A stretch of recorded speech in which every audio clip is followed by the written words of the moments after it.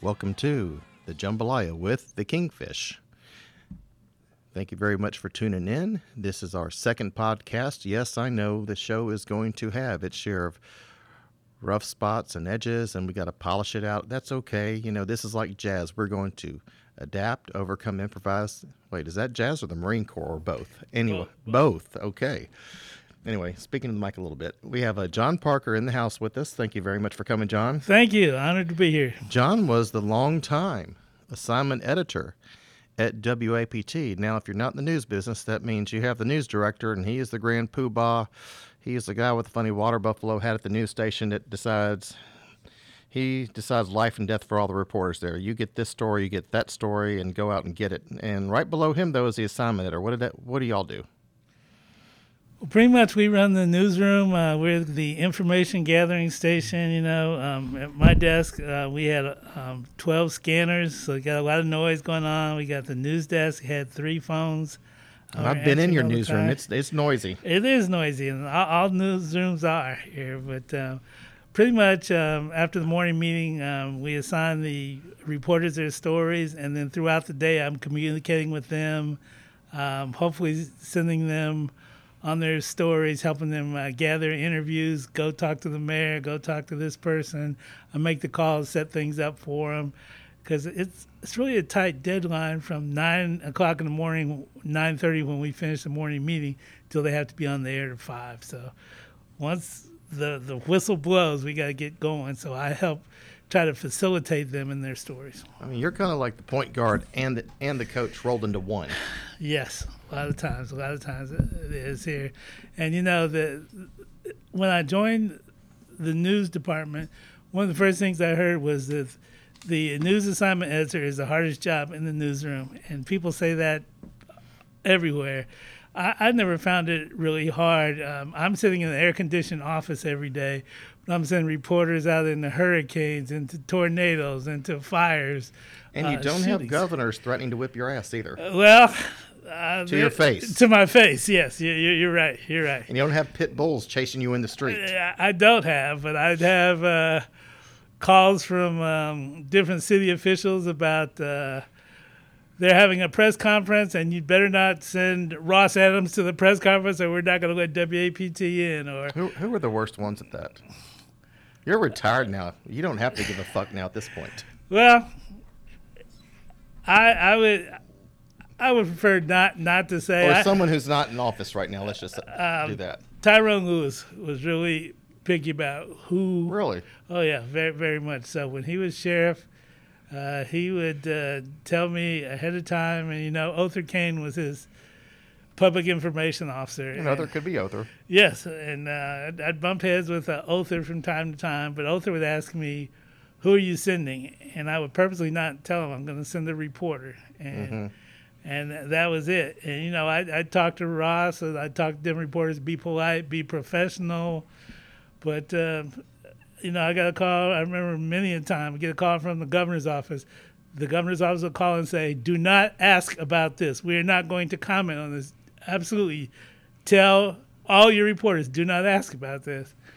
And then I'll get a call. First question, Ross Adams asked that question, and Ross can't help himself. Well, I told him, I said, Ross is doing his job, and you can't tell us what not to ask. You can say no comment. You can only control your portion of this conversation. But I was always very proud of the reporters. You have to be a brave soul to be a reporter, to get out there, go one-on-one, face-to-face with these people. And again, I'm sitting in an air-conditioned office, talking on the phone, setting things up. And you can always hang up on them too.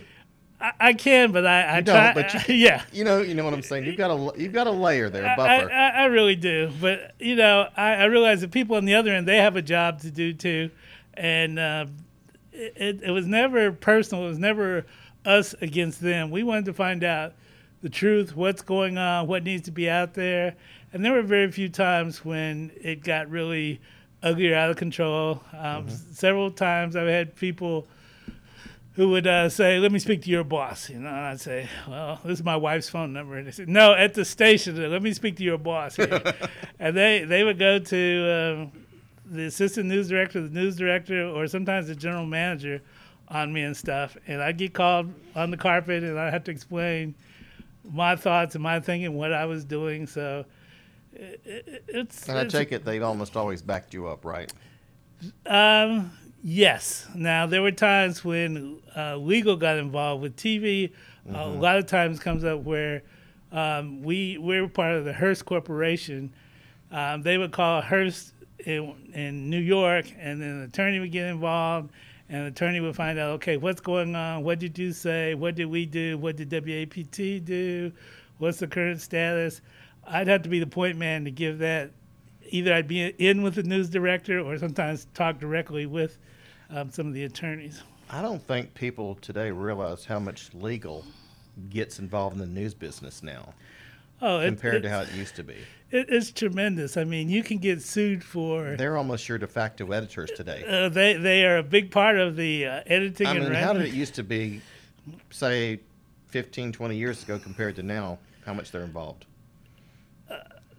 Probably 50% more. I Wow. mean, you have to be so careful. I remember got a call from Mayor Melton. He saw the 5 o'clock newscast. 5:14, he called, and I'm going to sue WAPT. You're going to be working for me the rest of your life. He was just going on and on. I got him to calm down. He said, something you just put on the news was totally wrong. I said, what is it? In the interview with me, he used a soundbite where I said, and I was incorrect. And he's going to sue us because he said something incorrect on the air. And I called the attorneys and stuff and said, well, we are at fault. It doesn't matter that he said it wrong. We put it on the air. We should have fact-checked it. We should have made sure it was 100% right when we put it on there. So you have to be so careful. Reporters have to be careful. When a reporter writes his story, he sends in a script. Okay, it's going to be reviewed by the news desk, the assignment editor. I'm going to look at it. The producer is going to look at it, and the assistant news director, and possibly the news director. So we want to make sure that everything is 100% right. But now you got legal. I don't know how many times you and I talked over the years. Right. You know, you would come back to me. Y'all would be interested in the story, and you'd call me up and say, Right. "Hey, look, you mind providing us with this video, Sure. whatever?" Sure. And like I remember one. I'm going to get specific here. Okay.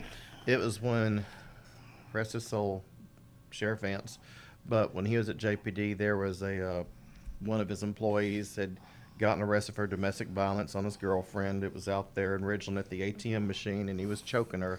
Remember, he attacked her. Okay. Now it got adjudicated. I went and got the video through a public records request from the court, from Right. the prosecutor's office. Okay. And they provided it, and I think you remember this. Yes. And it was public records request. It's been sourced the whole 9 yards. I mean, Right. people can say you're a blogger, but this was proper journalism. Right. Right. And your legal came back and said, "Sorry, Yes. can't do it." I mean, blew my mind. Oh, it disappoints And I've me. seen where we've gotten actual police reports from public records request, and your legal, and this is not just you, but I've seen this other stations too, where legal would come in and say, "Can't run it. Sorry, and we don't care if it came from the police. Can't run it." No, and I didn't, we didn't, the reporter didn't, the news director, the general manager, sometimes we didn't agree with it. But if legal says don't do something, you don't do it. That's like HR at a major corporation, you know. Exactly. I mean, doesn't matter what VP you are, or what chairman, whatever. HR comes in, boom, Right.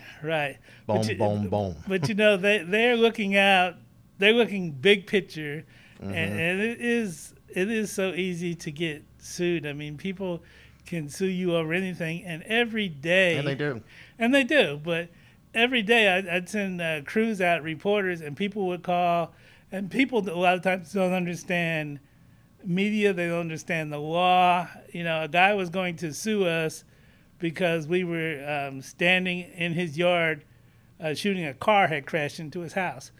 Okay, and my reporter called and says, the man says we have to get off his property. I said, then get off his property. So you go to the street, and you take one step, and you're standing in a public street. You're no longer on his property. He says, you can't shoot video of my house from there. I said, okay, go across the street, on the other side of the street, shoot the video. He says, I'm going to sue you if you shoot the video. I don't give you permission. He can't stop us from shooting. But people don't understand the laws and the regulations. And we would get court summons. We would get served and things like this where people wanted to sue the TV station. So we had to understand what the rules are. I remember I had a guy called me and said there was a bad accident at Highway 18 and Maddox Road, and he says this is horrible. It involves a JPD car. So I sent a photographer out there, and she called. She says, "Oh, it's a terrible mess. This guy may be dead." I said, "All right, just get out and start shooting." So within 5 minutes of her getting there, other JPD units started getting there, and the first officer ran up and told her, "Put the camera down. You can't shoot video." So she put the camera down, and she called me on her cell phone. She said, "Hey, the officer says I can't shoot anything." I said, "Of course you can shoot anything. Pick up your camera and start shooting." So she started shooting. The officer Here comes we go back. again, rinse, repeat. Yeah, and it tells her to put it down, and then the sergeant comes, and the sergeant says, "Well, you can't tell her not to shoot, but for her own safety, back her up 500 yards." So 500 yards? 500 yards, was what he said. So she's way down there, but she has on her camera, she's got a scope she can put on there, and she's still shooting great video. And he comes back, and one of the guys knows something about cameras. He says, When was this? Gosh, this was about 6 years ago, maybe 7 Okay. years ago. Go down there and back her up another 100 yards, stuff like this. And They just didn't want to be seen. they didn't want to be seen, and I tell you, it was a tragic Why story. was that? It was tragic. What we found out was that the JPD officer was supposed to get off, I think, at 6. Something happened right before 6. He runs a guy down to the detention center in Raymond. He's got an appointment he wants to be at. He comes back. He's flying. They estimated he was doing 90 to 100 miles an hour through the intersection when the light had changed. Oh, wow. The guy who was going through the intersection just got T-boned. Oh, wow. There. He was 32, 33-year-old barber, got killed. But it was just such a tragic thing.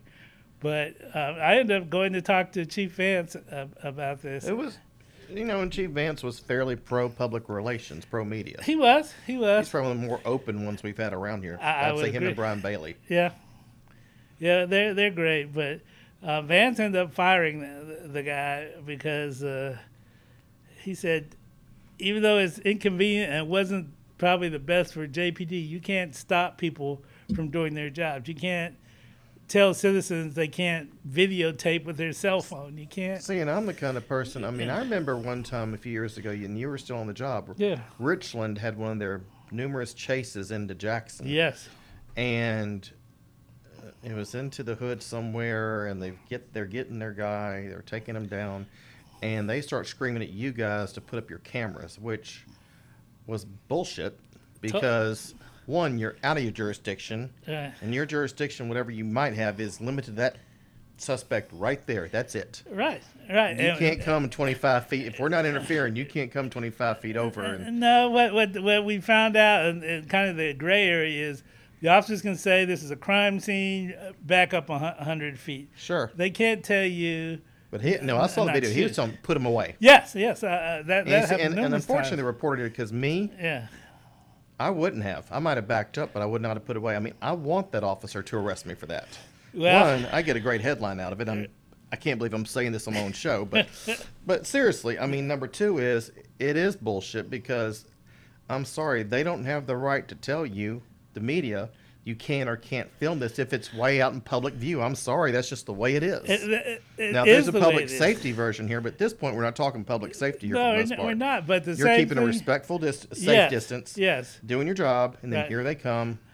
But the same thing with civilians. If people pull out their video cameras and video something, they have the right to do that. And you're seeing the appeals courts are now, because it used to be a couple of the circuits up north had ruled you now have citizen journalists. Yeah. And so they can shoot. And the Fifth Circuit a few years ago, about 4 or 5 years ago, because Vance was chief, came down and said, hey, people have got the right to videotape in public, blah, blah, blah. They said First Amendment, there's not a license for a journalist. Right.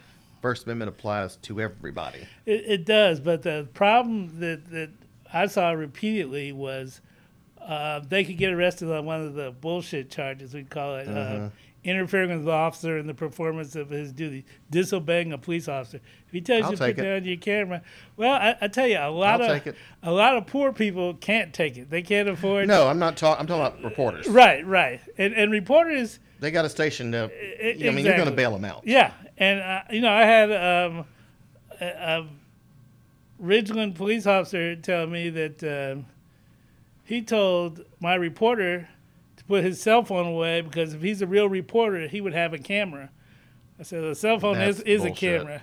And I said, more and more we use cameras to put video on the air type thing. So And the cameras that are coming down the turnpike with cell phones, Yeah. I mean, I looked at what, I just got the Google Pixel 5a last week. Right. And they're about to roll out the Pixel 6 Pro. Right. And I mean, they're getting all nice and fancy software for it, wide angle lenses, telephoto lenses. Yeah. I mean, Right. that line is not blurring, it's disappearing. And of course, nothing replaces a good, professional camera, but still, these are getting really good. They are good, and more national news, local news, is coming from people's video cameras. And I'd look at bank robbery sometimes, and you look at the crappy video. You think a bank would have nice video systems. A lot of times they didn't have. No. And that's a video you have to use. So, cell phones, any video that people take. Now, one thing that I really started seeing and having a problem with was that people would shoot video and then they'd want to sell it to the TV station. And we don't pay for video. WAPT. I know of 3 instances in 20 years I was there where we actually paid for video. We encourage people. No, what they do now is they get on YouTube. They'll put it on YouTube, and Right. And then someone comes along and says, "Hey, we want the license to this. Can we pay you for it?" Right. And that's just where we are. No, that's where people getting smart and learning how to use the system here. But one of the things that I have to do on the assignment desk, someone would send me a video, and I'd call up and I'd say, "Hey, Jimmy, did you shoot this video?" "Yeah, I shot it. We want permission to use it." Yeah, go ahead. And y'all called me up quite a few times. We did. And you're not the only ones, trust me. No, but I'd call other people. And I remember one time we got sued. I called a guy and said, "Is this James Patterson?" Yeah, what's up? This is John Parker with WAPT News. We'd like permission to use your video. How much you going to pay me? I said, can't pay you anything. News, we don't pay for video and everything. He says, "Yeah, you can go ahead. You can use it." And I tell him up front, I said, when we use video, we're going to share this with all our Hearst television stations. We're part of the CNN network. I'm going to share it with CNN, all these people. So you give us permission to use it. And they'd say, yeah. And then I get a call from Clarion Ledger. "Hey, we want to use that video from you." I said, "No, this is the guy who it belongs to, who shot the video. This is who you need to contact." Now, our networks, I can share with them, but outside Yeah, but sources, what the Clarion Ledger now does is they've gotten real cute in how they're ripping you off. They don't rip you off. What they'll do is they'll say, WAPT reported, Yes. posted a video of so-and-so, and they will go through and take your entire story, and they will put in front, either at the beginning or end of the paragraph, say, WAPT reporter reported by WAPT. Right. And honestly, Yeah. it's plagiarism. That's exactly what it is. They are lifting your whole story, Yeah. putting an extra half a dozen words or so around it, and saying, "Oh, we're not ripping you off. We're just reporting what you said." Yeah, and I tell you, And they've gotten really bad about it. Well, And Gannett don't care. a lot of news organizations do that, and we would try our best, and that was usually on me on the assignment desk. If we saw something that WLBT is reporting this, and they spoke to James Wilson, I'm trying all day long to find this guy, James Wilson, because the last thing I want to do is put on our air, WLBT reported that. I want to be able to say, I reported. What are you in guy. the business of? Getting news. Gathering information.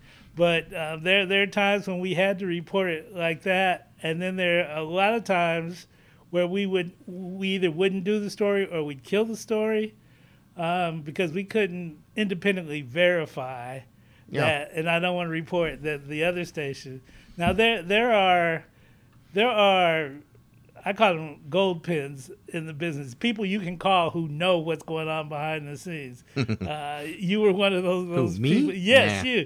you because this comes from people trusting you, and there were sheriffs, there were law enforcement officers that would talk to you, they wouldn't talk to me, and for whatever reason, You know one of those reasons, because I've told you. We aren't going to say it here, but well, had to do with one particular reporter. Yeah, I'm sure that is, and that's unfortunate. But there would be things that I would learn that I could go in and tell the news director, I know this for a fact. He said, you know 100%. Yes, I do. Who's your source? I would say, this person is my source, or sometimes I say, I'd prefer not to say who my source is, but it's a person that I consider a gold pin. They're highly reliable. But then I'd call 12 other people to try to verify it. And so a lot of things we couldn't report.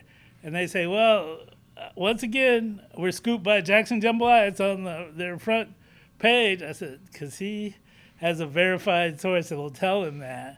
But won't tell I me had that. one I got one time that was that trooper story I posted about 6 or 7 years ago is where a trooper, and I changed his name to Red Fruit, but it was one of those, I changed to a name where if you knew the guy, Right. it was a play on his name of sorts. Okay. If you knew who it was already, Right. you were going to recognize this immediately. Okay. But an average person was not going to know who this was. Okay.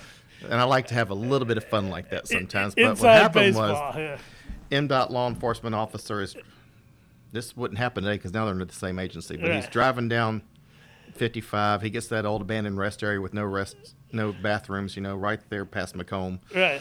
and sees a highway patrol car over there, and he investigates, and him and this guy are having sex is what's going on I here. remember And this, they'd met through, I think, that trucker buddy program. I mean, I remember that. and let me tell you something. The comments on that post Yeah. were just gold. I mean, I still go back every now and then just read them just to laugh. And what was fun, the way I got it though was Right. you couldn't get anybody on the record, Yeah. And so a reporter gave it to me. Says, "Look, I can't do anything with this. I can't. Right. So here, you do what you want with it. Okay. Right. Here it is. Well, I happen to have some sources." Department of Public Safety, and they confirmed it for me. Okay. They would not go on the record, Right. but I had 3 different ones all saying, "Oh yeah, and you want some more information? Here it is too." Right. But the funny part was I called up Warren Strain, Oh, really? Warren? and I said, "Hey, I need a comment from the DPS on." He just says, I can't say anything. I can't comment on that." I mean, Right. it's like he about blew up. He had no clue this was coming. I mean, he just totally freaked out, and we laughed about it later. And after that, every now and then, when I would be driving, say, to 55, that area, Right. I'd always call him up when I pass the rest area. I'd just say, "Hey, Warren, just letting you know I'm thinking about you. I'm driving to pass this rest area." I even did too on Thanksgiving Day once. No, and, I did, but my point is, though, I mean, but I was able to verify it, and news station could not do that. No. And it was all true. yes. It was all true, but it was just one of those things that's great, but you can't get anybody just on the record. But Right. and usually, if you get something wrong within a few hours or a day, you're hearing from their lawyers Yes. saying, "Hey, pull this, correct it. Here's the real story, or we Right. understand why you did this, but here's the rest of it." Right. I mean, it is what it is. It is. What was your favorite story to cover over all the years? Favorite stories? Gosh. A couple. I will never forget.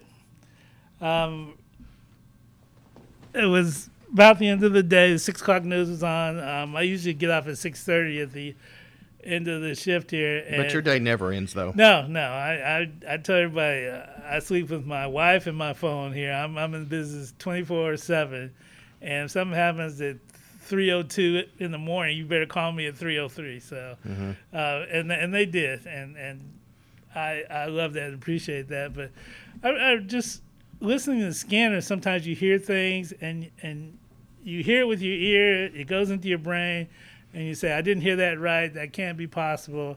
I remember one time I heard on the JPD scanner a report of a tiger behind the Church's Chicken on Highway 18.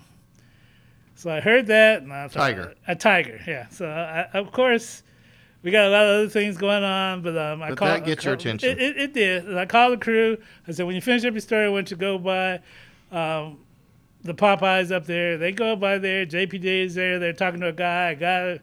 A young kid taking the trash out the back door, goes to the dumpster, turns around.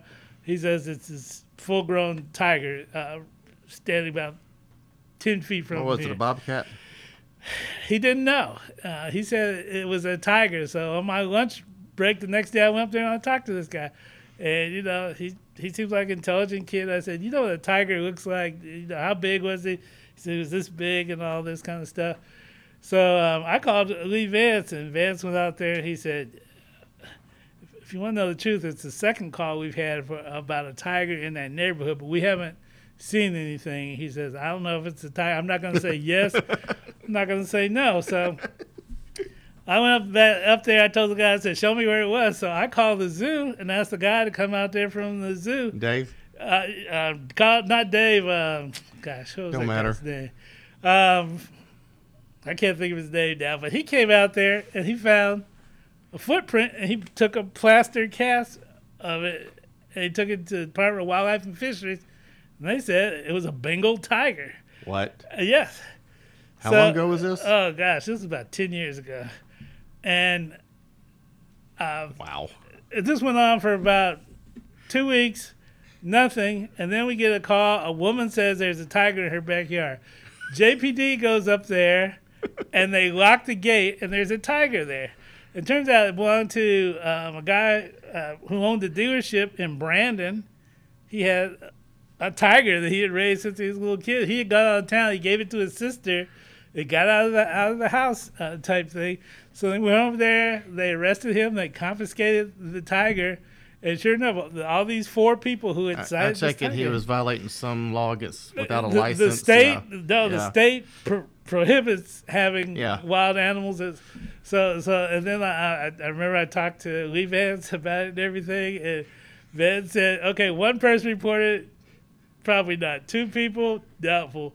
4 people, it's something out there. There's something. Yeah. So my first thought was like a bobcat, something in Right, the wild, right. And he just didn't know any better. No. And then the other one was... Wait, what happened to the tiger? Where'd he go? He was confiscated by the state. Right. The guy was fined, and... Didn't I tell you to turn that off? I did turn it off. Apparently it didn't here, but... Yeah. And then the other one also involved Lee Vance. Wait. Where'd the tiger? I mean, they took it, but we don't know. I don't know. I guess that'd be Wildlife and Fisheries. Wildlife and Fisheries. I might do a follow-up. You don't understand. I'm thinking follow-up here. What happened here? It was great. And the guy... I bet Ricky Flint knows. The guy was fine, and yeah. I bet Ricky probably knows. Oh, I bet... I can't think of the PIO at Wildlife and Fisheries I was dealing with. But yeah, they'll know what happened. They were the ones who confiscated it. Took it. I remember when Percy King died, was murdered. Percy, that's who I was thinking of. And they came, I hate to say it, but his inside of his house was not fit to live in. It really wasn't. I mean, this was the classic hoarder, except he wasn't hoarding dogs and cats. He was hoarding wild animals, exotic animals. And I went to Percy's house when he died. That's what I was told by the police and wildlife people, and they had to call the wildlife people. He had so many exotic animals over there. Right. And the zoo took a lot of them, and they found homes for others. I think he even had a gator over there, if I'm not mistaken. Yeah. They told me that. When had chinchillas. He had, let me see what else. I mean, of course, snakes. I mean, it was just, and part of his problem is he wouldn't actually, when he would do a party. Yeah. Just give what your heart desires, so you'll have some well-to-do moms who are paying, they don't mind paying for it, but then you have people they'll just skate on paying him. No, I remember Percy. Yeah, he was scraping the bottom of the barrel here. Yeah. He was, but I gotta go. I need to go back and check what happened to that case. But like I said, but wildlife had to come in there, and it was just amazing all the stuff JPD went in there. And was like, wait a second, Gator, hold on. They were like, we're going back out the house. We're not going back in till wildlife shows up. No, it was sad. I had not. Did y'all report the tiger one or not? Because I don't remember that one. Mm-hmm. Well, I want to do a follow up. I have to check on that, and then We had another one was at North Park Mall. Gosh, I've probably been working there 3 years. So How long 2000. were you at APT? I started in 2000 and retired at the end of 2020 last year. So So you were assignment editor for about years.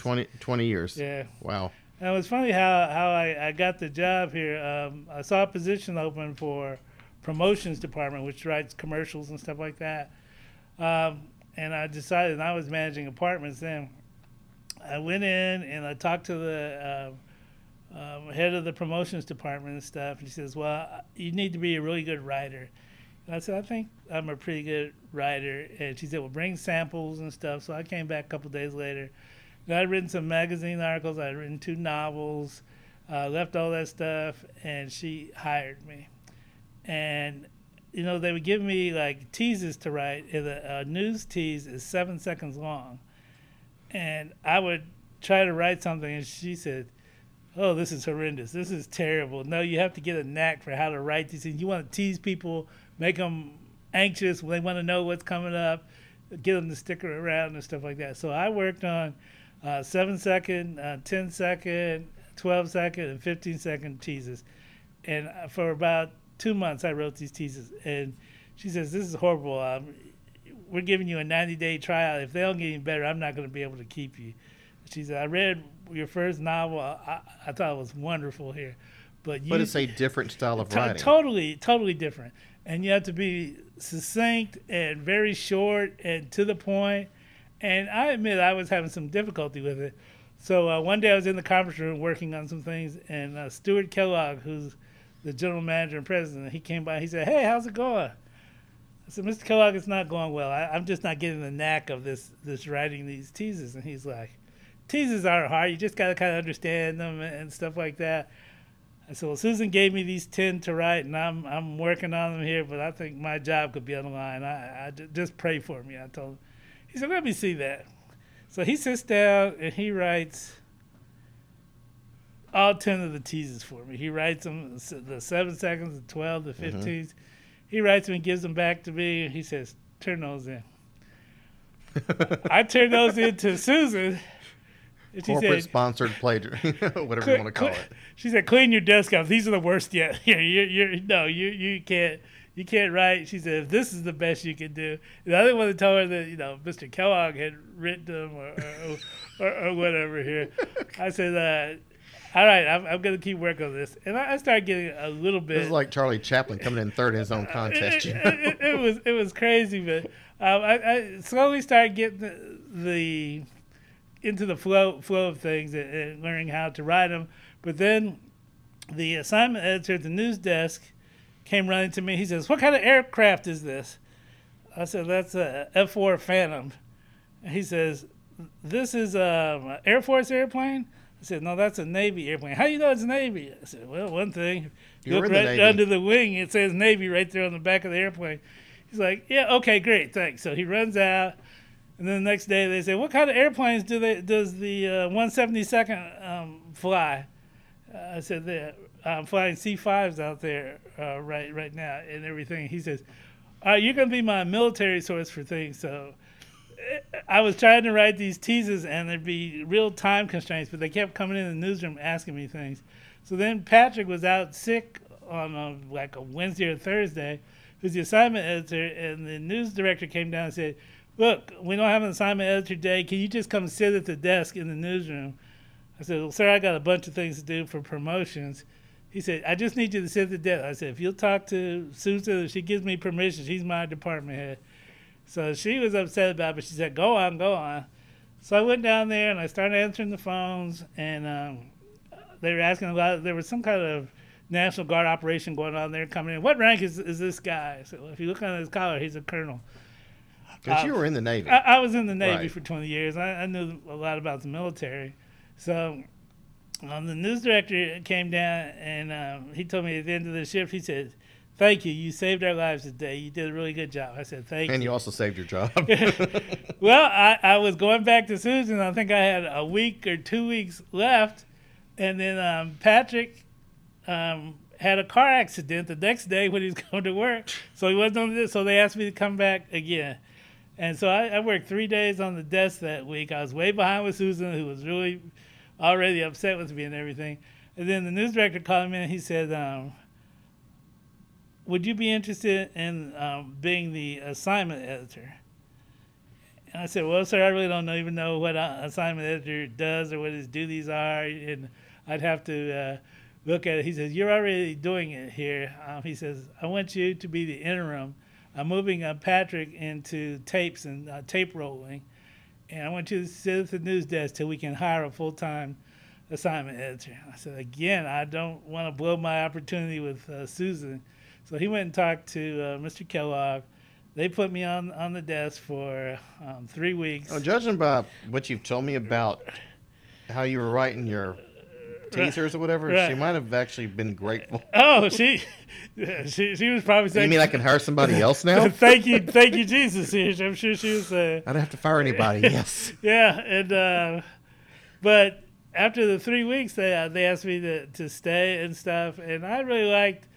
The thing I liked about being the assignment editor job was I worked at Raytheon Aerospace up in Madison for about 10 months here.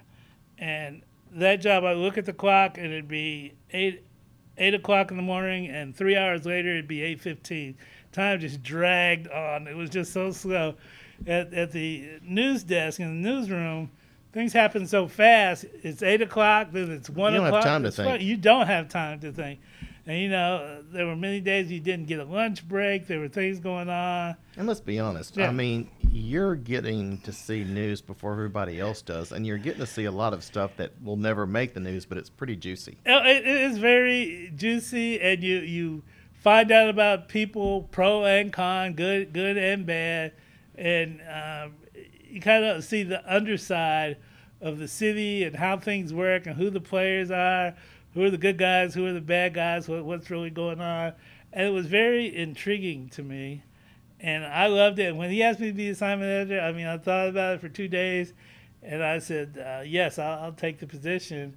And then, Chris at the front desk told me, she said, well, just be careful because assignment editors burn out pretty fast. Patrick was an assignment editor for almost 2 years. That was a guy who I had replaced. And she said, the longest we've ever had assignment editor is 4 years.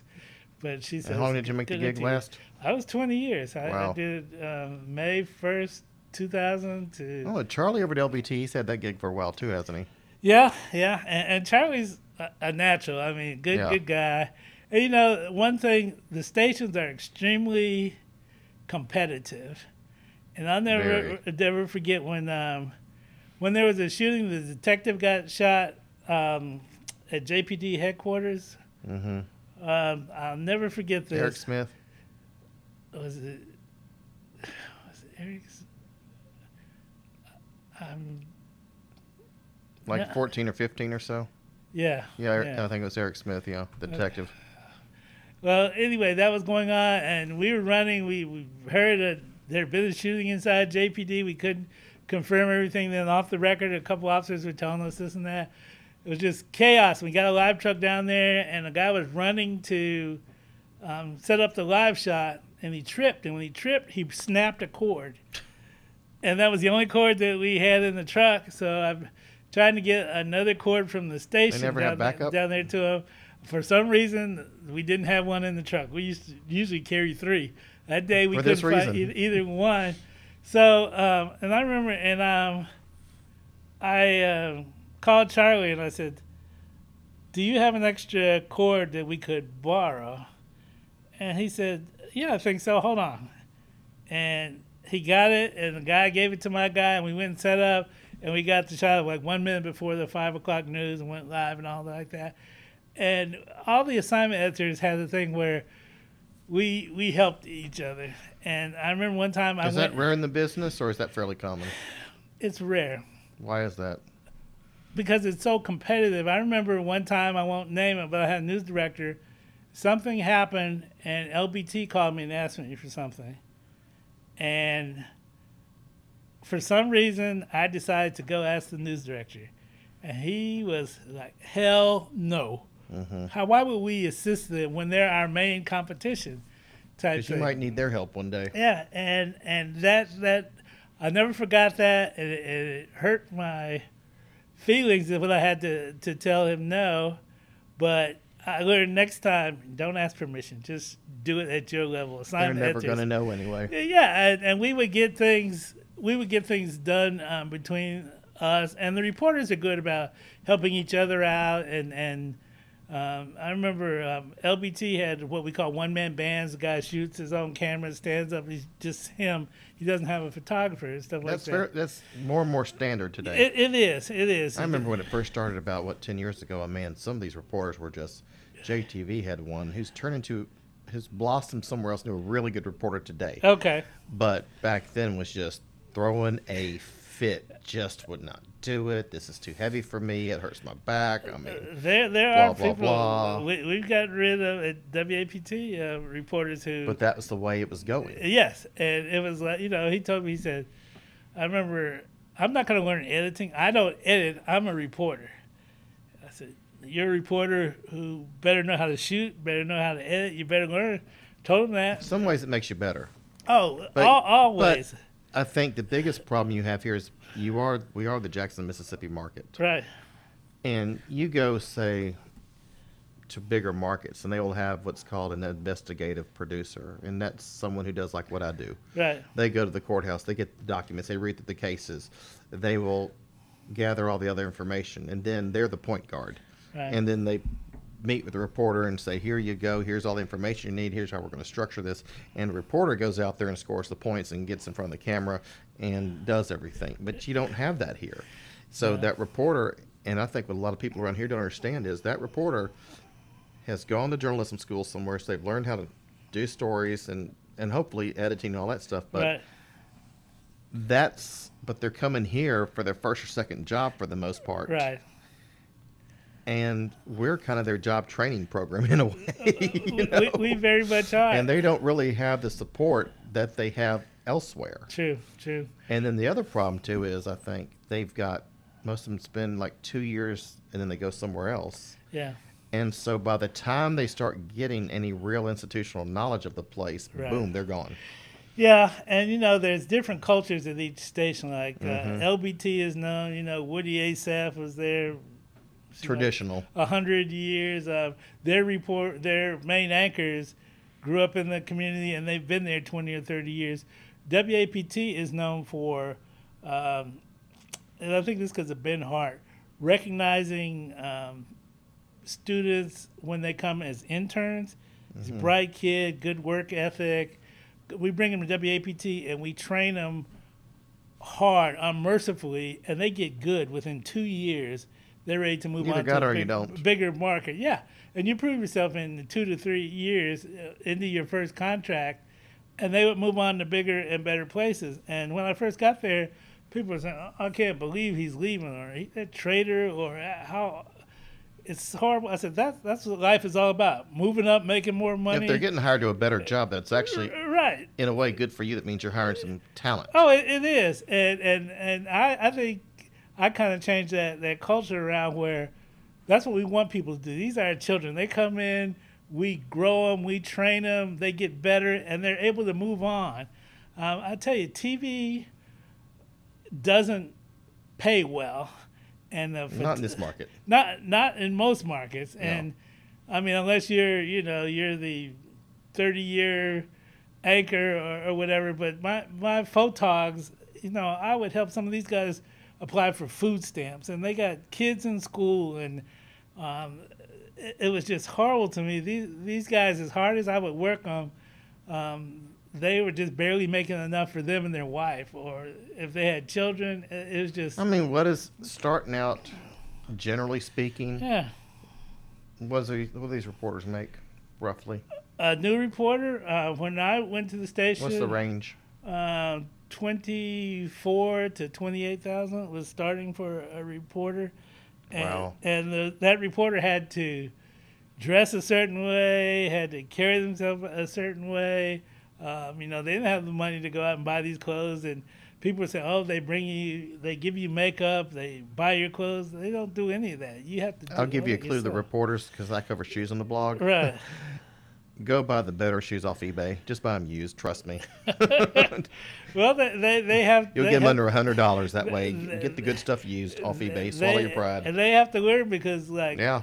Hearst would send people in who would sit down with each on-air talent, with each reporter, with each anchor, and tell them, okay, what colors complement your face, your hair.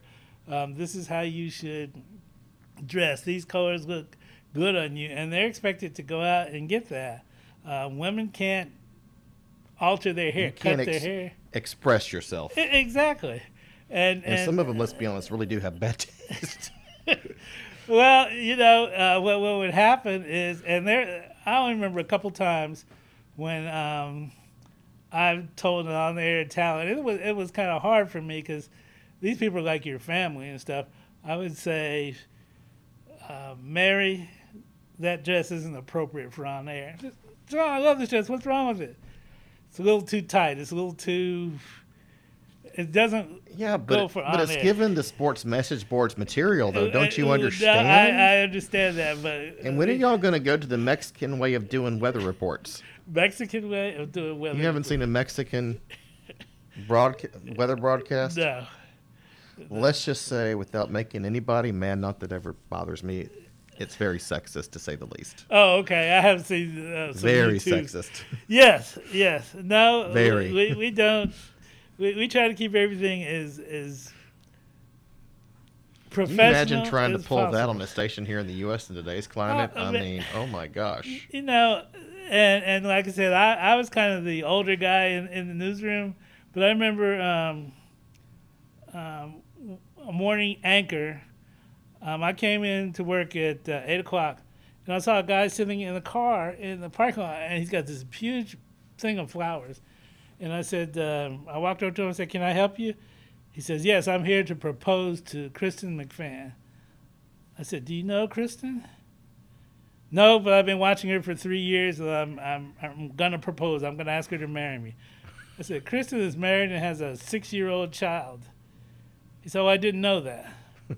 "What do you think she'll say?" I said, She's not going to say anything, sir. She's not interested, and I need you to leave. And if you come back on the property, I'm going to call the police and have you arrested for trespassing." How many bouquets of flowers have y'all gotten that were unsolicited at the station? So many. I could tell you stories of Keegan. Give us one. Keegan Fox gets. There's a man in Chula. He's infatuated with Keegan. About every 3 months, he sends this box of these handmade figures that he makes by hand. Usually be about 8 to 12 of them in a thing in the box. And he opens them. They're always addressed to Keegan, and they're like little robots or something like that. And Keegan has. Are they actually good, or? Yeah, they're good. I mean, what happens is they're pretty nice. I mean, it's a lot of work put into it. Yeah. And after about the third or fourth the problem one, is you're the recipient of this. Well, Keegan was, and I'd go up to the front desk and get something. I said for Keegan. Yeah, she doesn't strike me as a Transformers type. She is not a Transformer person. And matter of fact, when she first got one, she asked me, would I open it? She wasn't sure what was it. So I cut it open, and she said, "Why would they send me?" I said, "I don't know." But after the third or fourth one we got, I called the Chula Police Department. I said, "This gentleman by this name keeps sending things to Keegan." She says to tell him, "Thank you very much, but please ask him not to send any more." And the chief says, "Well, yeah, he's kind of special, but I'll go talk to him." So he goes and talks to her and everything. 2 more weeks later, a bigger box shows up with 20 of these things in it. So I called the post office in Chula. Chula's not a very big city. No. And I told her. I mean, the postmaster and police chief are probably the same person. Well, they know everybody knows everybody. And the lady said, "Yeah, he brings them in here, and he's so excited." He says, I said, "Please ask him not to send them." And she said, "Legally, I can't do that unless it's breaking a law, everything." So when they would come, Keegan would tell me, she said, "Mr. Parker, if you don't mind, can you give them to the Salvation Army? They can give them to kids." Because we did a story at one of the children's homes. Well, the children absolutely love these things. They had probably that's the sad part about it. 40 or 50 of these things out there. He's got a talent, and there's an appreciation for it somewhere. Yeah, but he just never got it. And then men would show up at the front desk. I'm here to see Megan West. I said, can I help you? No, it's kind of personal. I want to talk to Megan about it. I said, you got to go through me. Megan's busy. She's getting ready for the show type thing. And Megan always thanked me for kind of chasing these guys off. Most of them seem like... You might have been saving them. What are you talking about? Well, I know Megan. Megan's You might have been saving a them. sweet person, but you'd get all kinds of weirdos, and people would show up. You know, Wendy Suarez used to tell me she used to have, when she was the morning over right, there, right. you know, she had this one just always calling up there 4 in the morning, 5 in the morning. Yeah. Yeah, and, you know, I mean, they're driving to work by themselves here. They're leaving.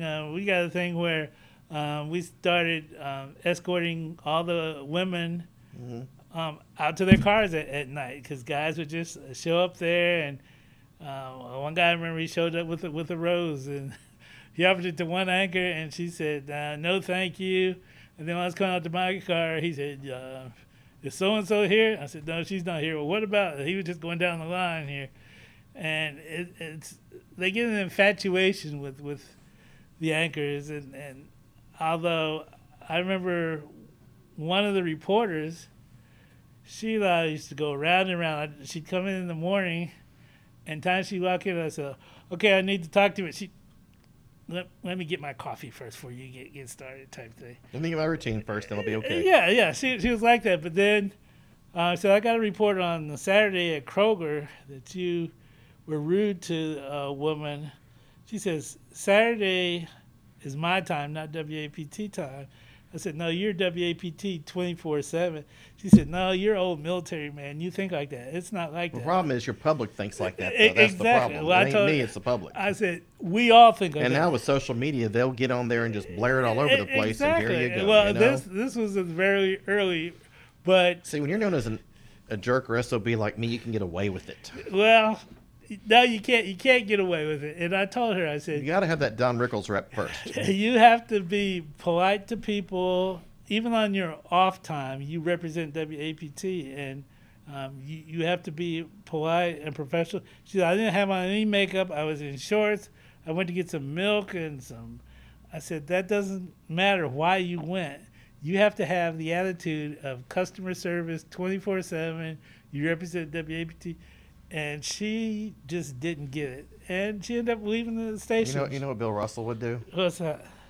You know, he's sitting there eating dinner somewhere, and some kid mom comes up there with her kid. You know, Mr. Russell, we hate to bother you, and he would immediately stop him and he would immediately glare at him, just say, then don't. Well, and send the kid off. You know. Yeah. I'll give you another good one. This one, Red Auerbach actually wrote a pretty good book. Okay. And it's worth reading. Dave Cowens, remember him? Yeah. He's sitting there. He wasn't big about autographs. He'd rather have the kid have an actual experience, you know. Okay. So this kid comes up to him. He's like, "Hey, kid, how about we get a hot dog right here and shoot the breeze, So doing that. Here comes a mom up there screaming, "You won't give my kid an autograph," and blah blah blah blah. Just Right. And she starts raving about these stars that won't, right. That think they're better than everybody else, Right. So he's like, "Okay, lady," he just leaves, and he leaves it to the kid to tell her, "Mom, we were actually having a snack together." Yeah. Yeah. No, I mean, but tell us about the Borat story. Now you can tell us about Borat. Come on. I'll tell you what I remember the morning that Borat was shot. Because you were there for that. We've already got your time stamped, okay? 20 years. I was, yes. So I was laying in bed with my wife, and I turned the TV on, just kind of listened to the news. Not really, I wasn't about probably 15, 20 minutes before I was going to get up and get a shower, get ready for work here.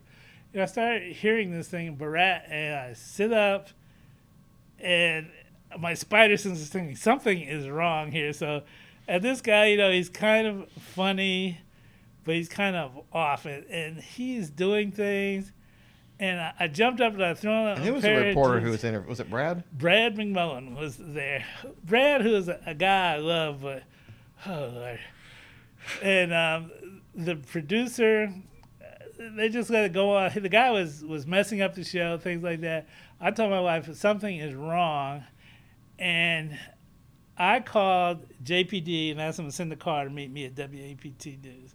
I just had a bad feeling about what was going on. So I get there, I run in the newsroom, And Dharma, who's the morning show producer, is crying her eyes out. She's got a big box, and she's taking everything out of her desk and putting it in the box. Got fired? She says, I'm fired. I'm fired. Oh, no. I said, you still got 12 minutes in the show. What are you doing? I'm fired. I said, get up and Have get y'all back ever in there fired and finish your anybody show. during the show before? No. And she hadn't been fired, but she just knew she was going to be fired. So I told her to get up and go, and she puts her head down on her desk. I pick her up and physically take her back in there, sit her in the desk, put her headphones on, finish your show. So when the show is over, Brad comes out, and I'm trying to talk to everybody, kind of figure out what's going on. JPD shows up, and Brad comes up to me and says, John, don't worry about it. I took care of everything. I said, you took care of everything? What do you mean? Why is it when you hear that you immediately start worrying? I was worried. He said, I got everybody to sign releases. I said, you did what? I got everybody to sign releases. Oh, you're a lawyer now? I said, releases for what, Brad? So they could shoot. See, he was from some country in the Soviet Union. He's explaining to me. I said, okay, Brad, let me figure this out. So then the news director comes in, and people are flying all around. And it was just, and we didn't really know what had happened. When I got there, he had been gone about 3 or 4 minutes here. And I told JPD, thank you. I don't think anyone was injured or anything was stolen. It was just an unusual situation. I appreciate you coming and stuff like that. So there's a big investigation, and they find out that this guy, Borat, had he interviewed the Vice President of the United States as this journalist. Yeah. He'd gone to several other stations as this journalist. He had spoken to Mr. Kellogg, to Bruce Barkley, the news director. They'd all cleared this guy to come on to the show. I mean, we had a pretty standard procedure to get people cleared for the show, and he had gone through all that, and it just fooled everybody. And then Was he just a natural at it? Had he done some homework, or what do you think? he had people who advised him on how TV stations worked and ran, and we were embarrassed because we had been fooled. But then when we did the research, we found out that he had gotten into the White House. He had interviewed I think it was Cheney or whoever the vice president was. That wouldn't happen again. No, but and then the thing, of course, legal got involved again, and Brad, who I love to death, I got everybody to sign these waivers. Like I said, you're a lawyer now? So we became famous for that, kind of a laughing stock. But I remember a Newsweek magazine came and interviewed us. Dharma quit because she thought she was going to be fired. Wait, my understanding was a producer was fired over it. I don't know if, to be honest, I don't know. I've had readers say that on my site. Say, yeah. If she quit or if she was fired. But she was no longer there after a short period of time. Shortly Got it. thereafter, right. Wow. She left and everything. And Now, then, and what did you think when y'all saw the movie? Then what? I never saw the movie, but I saw the feature about the TV station. Yeah. I thought it was funny. And I got sent It home. is funny. The problem was it was your station. I got sent home for the day because I came in. I was watching it at my desk and I broke out laughing. They sent you home for that. The news director came in. Who was the news director then? Not going to say his name. All right. He was really upset. He says, "You're a manager here. People look up to you. And why would you?"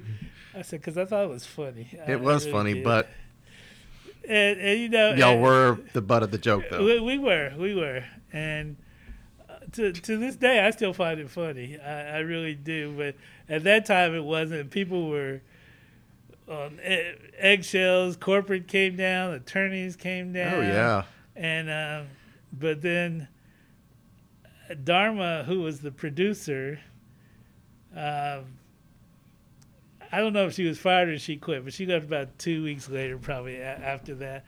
And then That sounds like she quit. we did a review about the procedures and stuff like that, and all the procedures, they didn't change anything, was still the same, but we just had to be a lot more Well, they careful. call them inside jobs for a reason. Yeah, And yeah. he'd probably talk to some people like I'm talking to you right now. Someone recently separated or retired from somewhere. Some people Right, get the but- procedures. Not only that, though, they had a guy from the State Department had sent a letter of recommendation. These are, for cultural relations, they're touring the southeastern part of the United States because you're known for such Do your government a favor and work with them, please. That type of thing was going on and everything. But and I tell you, look, I didn't see that movie for a long time, for several years. Then I went over to a friend's house in Baton Rouge, and late one night, group of us, and Mom says, "Hey, we're going to watch We're All Getting Drunk. Let's watch Brad." I made the mistake of saying, I've never seen that before. Yeah. What? You've never seen? You know what happens next, of course. So we're sitting there, and we get to the Mississippi parts, and I laughed. I mean, the APT part, but then we get to the Pentecostal revival part. Oh. And I'm like, no. And I'm recognizing people I know there. And I'm going, no. And I see what kind of fun they're having with it. Yeah. I'm just going... the university, the wine tasting part, I thought was kind of funny. I mean, some of those people are so stuffy they asked for it. Right, so it is a university club, or was, but some of that was it was painful to watch. I mean, because that's what everybody sees. I mean, and that's what he does. He loves to go to the stereotypes, play them up. He does, but like I said, part of it's funny. I talked to a guy who had worked on board, and he was telling me that. It's kind of unscripted. I mean, it's just him playing off things.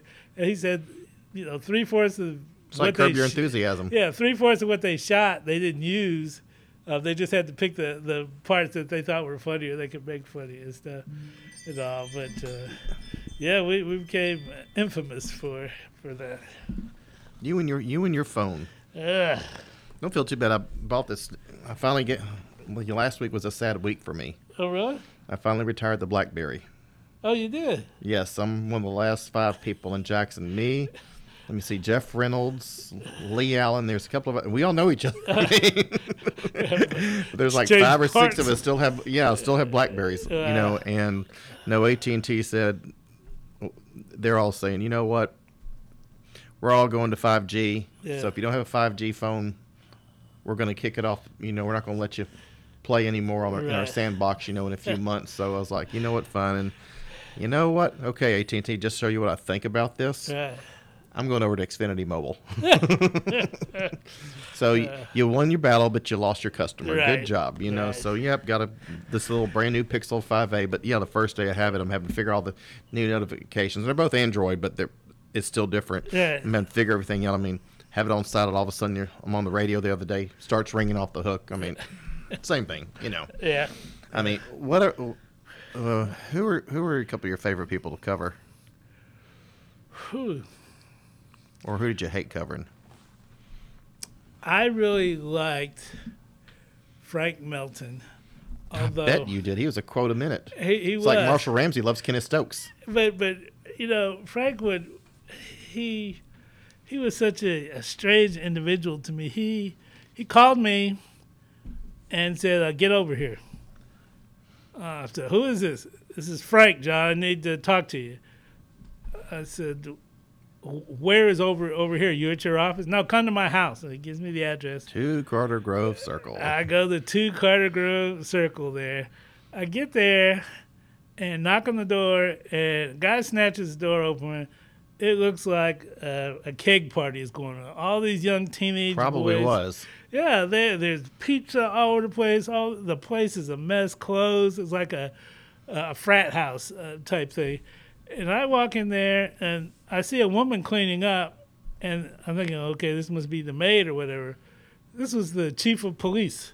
I'd heard about that. Yeah, she's there picking up trash, doing things, and I'm just appalled. I mean, she should be telling these kids, these guys are from like about 14, 15 years old to 40-year-old men in there. And I'm looking around. I said, I'm here to see Frank. Go upstairs. He's in the bedroom. I go up there to the bedroom. It's this gigantic bed, a dresser, and a TV there. Frank tells me to have a seat on the bed. So I sit down, and he starts talking about how terrible our coverage is, and we're making him look bad, and what he's trying to do and stuff. So this goes on for about 15 minutes, and then the kid comes up and says... it sounds like somebody else who was just in office. Yeah, but I go downstairs, and they've got the big police The mobile command unit. mobile command unit there. Mm-hmm. About 20 of these kids go out, get in the mobile command unit. They kick some of the police officers out. The police chief is in there washing dishes here. Frank says, "Come on, John, you want to go with us?" No, thank you, Bear. I got to get back and stuff like that. It's just total chaos. And he meant well, but I remember that night he went to a gas station, and there was a young black kid was pumping gas in the car. Frank gets out. He's got a gun in his holster. He's got his badge on. He walks up to the kid and says, "What's your name?" And he tells him his name. "Show me your ID." Kid shows him his ID and stuff. He said, "We want to search your vehicle." And he's got Ricio and another cop. They both got machine guns with them there and everything. And he meant well. He just didn't know how. I disagree. to do I don't things. think he meant well. I think he was just out of control. He was out. I mean, out, a friend out of control. mine, long-time MBN agent, and Yeah. he just flat out said, "You don't have any idea how dumb he really is." Well, He said, "Trust me, he's dumb." And I didn't believe him at first. "Oh, you're full of it. You're full of shit." yeah, Now, yes, I see exactly what he meant. I saw it. And when we started putting a chauffeur in charge of parks and doing crap like that all the time, I mean, yes, he really was that dumb. He came to the station one day, and we were going to do an interview in the main studio. They always call a manager up there to meet him and escort him and stuff. So they called me on the desk. So I went up there, and just as a joke, I said, "Mary, no weapons are allowed inside the TV station. You have to leave all your weapons here with Miss Chris." And I was about to break into a grin when he reaches down, he pulls a 38 out of his sock, he pulls a 45 from under This here. is like Tackleberry from Police Academy. It was unbelievable. He pulled out 3 guns and a knife and set them all. And Chris was like, I said, we'll be back in a minute. I said, "Is that all, Mayor?" And he said, "Yeah." And I said, "Why do you carry all these weapons?" "I'm the mayor. I'm authorized." And he showed me his little badge that said mayor. And then the next week he got arrested at the airport for trying to carry a Surprise. gun on the plane. But But he screwed the city. I mean, Oh. no, not screwed. No, I'm going to say it. Fucked the city in so many ways. Well, I mean, how come the around the convention center looks so crappy? One, Harvey stuck it at a bad spot, but number 2 is they had this long range plan to develop all that, and Frank screwed that up so badly it took years to unwind it. And by the time it got unwound, guess what? Nobody wants to invest in Jackson anymore. I agree. What do you think when you see Jackson now? There are a lot of problems. I love Jackson. The crime is horrendous. It's a lot of good people here, but people have been trying to get the crime under control, trying all sorts of different things, and it's getting bad. A lot of people who I know and respect are leaving Jackson, moving to other areas and stuff like that. I do see Black and white. progress. Yeah, You ought to see the black population of Clinton Public Schools now. Oh, it is exploding. It is, and I hate to see it, but people want to be where they feel safe for themselves, for their families.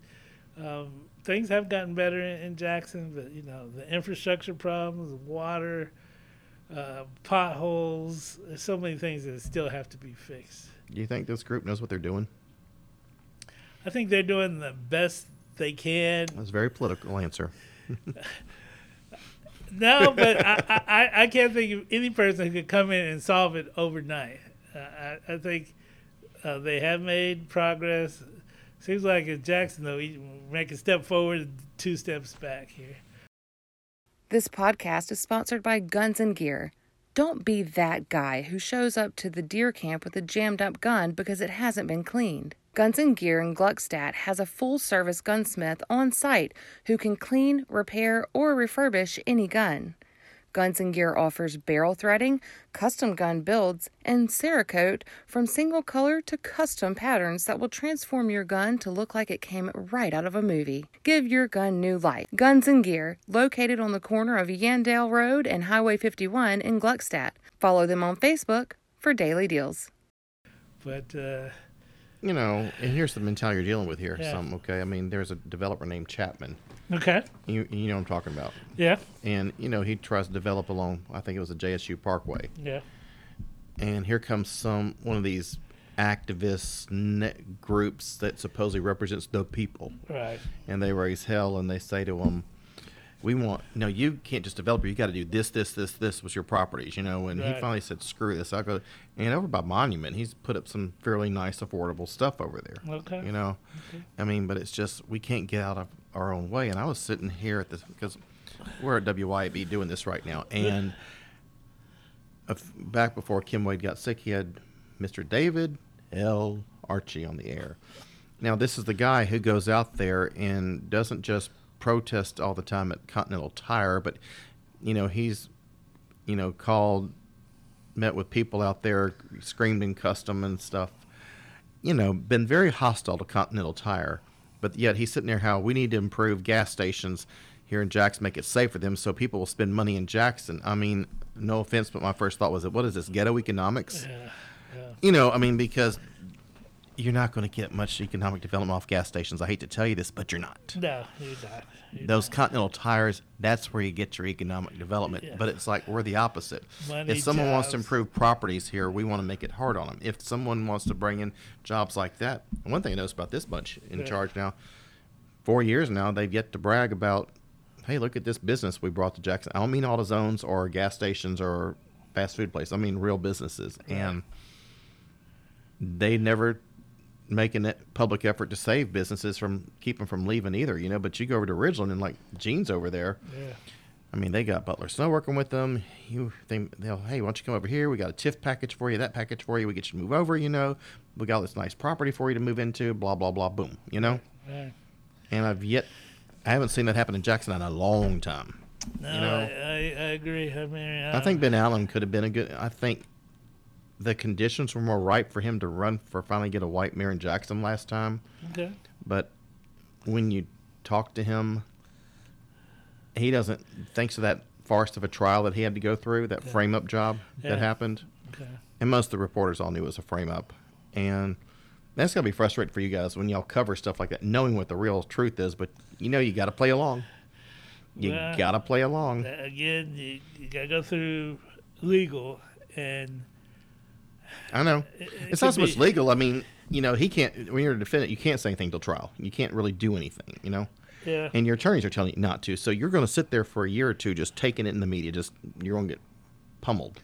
Right. But when you talk to him, he basically wrote off Jackson. That was about the most pro-Jackson guy around. I mean, gave his heart and soul for it. I And after all remember that, he's like, you know what, screw this. Yeah. I mean, they've made it to where nobody wants to get involved. What's really bad is like the social media now. I mean, look at, you know, especially if we have female politicians or candidates in the Jackson area, look at the way they get trashed on Facebook by somebody so-called activist. I mean, it's just amazing. You know? The social media it makes people wonder, is it worth Has it even been good or doing? bad for journalism?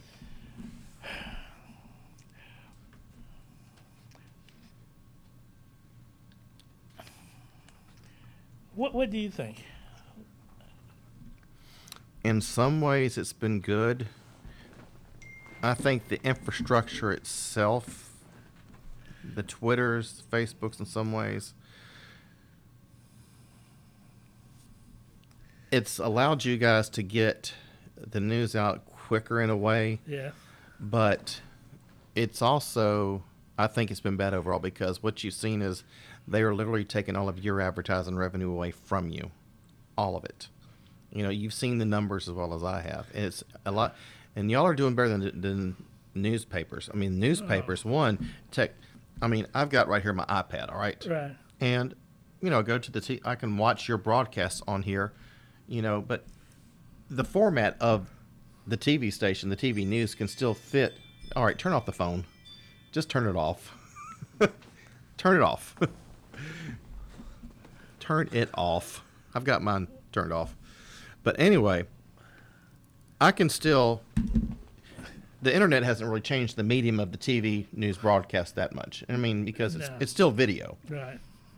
But the newspaper, Yeah. the newspaper coming out once a day, Now, news is always being updated constantly. So, Yeah. but the newspaper itself, I don't think they've adapted yet to it. And then a lot of their revenue rested on what? Subscriptions and classified advertising. Craigslist took one away. Then what was left, the Facebook yard sales and marketplaces have come back and taken the rest of it away. When's the last time someone used an employer used the classified ads to hire people? They don't. No, They use the monster.coms. I mean, the online, whatever. It's all online now. That has all disappeared, plus subscriptions. I mean, and they've had to cut back on, they don't have editors anymore, copy editors, so the product suffers. I mean, you're not getting paid on, you put in a certain amount of work towards something.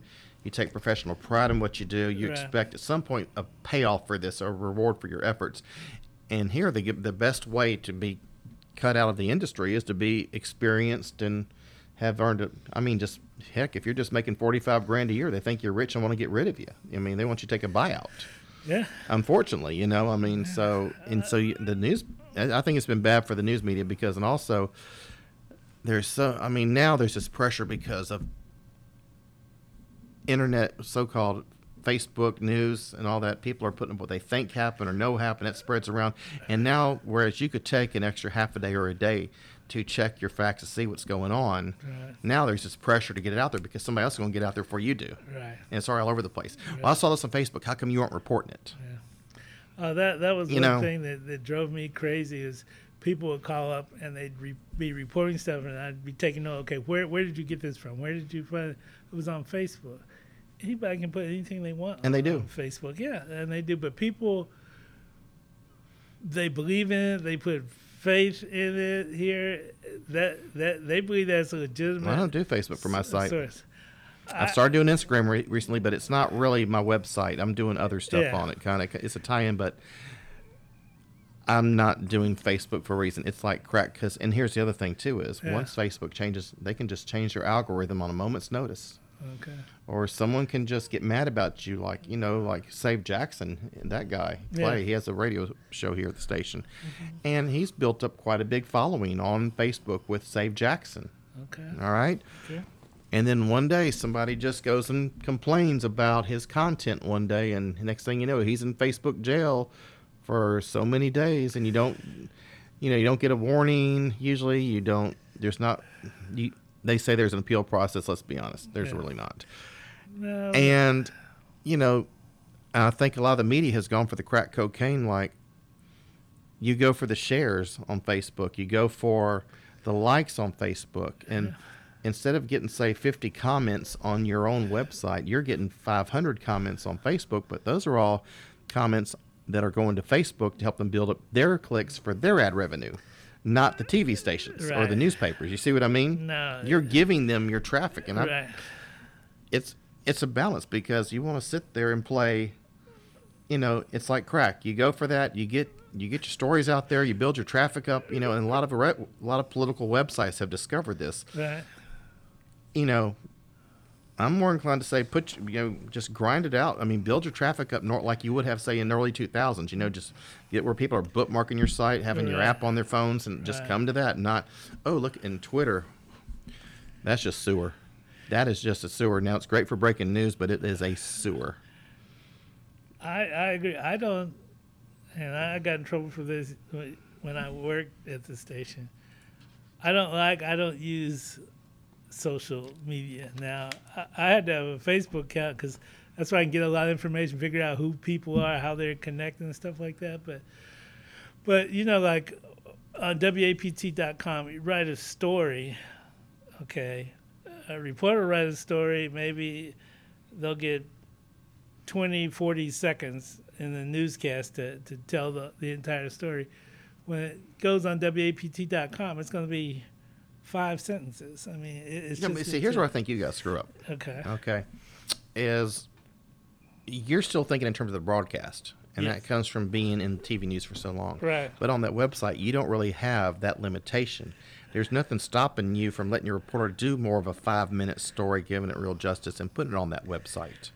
Nothing stopping you at all. He can do a short version for the broadcast, but there's nothing stopping him from doing a more expanded version for the website. But And you're wanting people to use the website anyway. We do want people to use the website, but people who are going to those platforms, they don't want a 5-minute story. if it's good.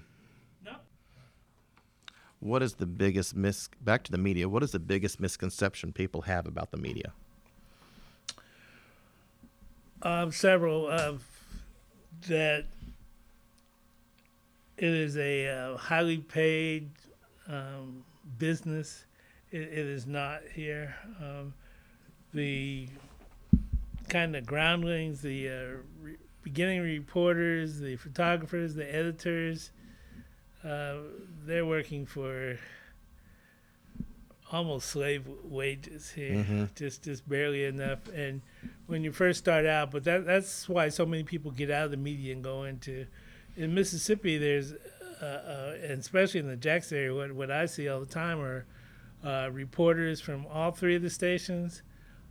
They get out of communications, television. They go into state government, MEMA, FEMA. And you're talking anywhere from $20,000 to $30,000-$40,000 a year raise. Yeah, With the benefits, of course. I mean, but that's not counting the benefits. I mean, they're getting substantially more money. No, they are, and the benefits. And you got are better. kids. I mean, it's hard to blame them. No, I don't blame them at all. But people, I know. And I'd say Laura Hipp is done very well for Laura Hipp. No, I can think of several people, but I go to. I mean, Pamela Weaver. She went from there to, from TV to Delbert, now Comcast. And then you look at Laura. She was Clarion Ledger. Right.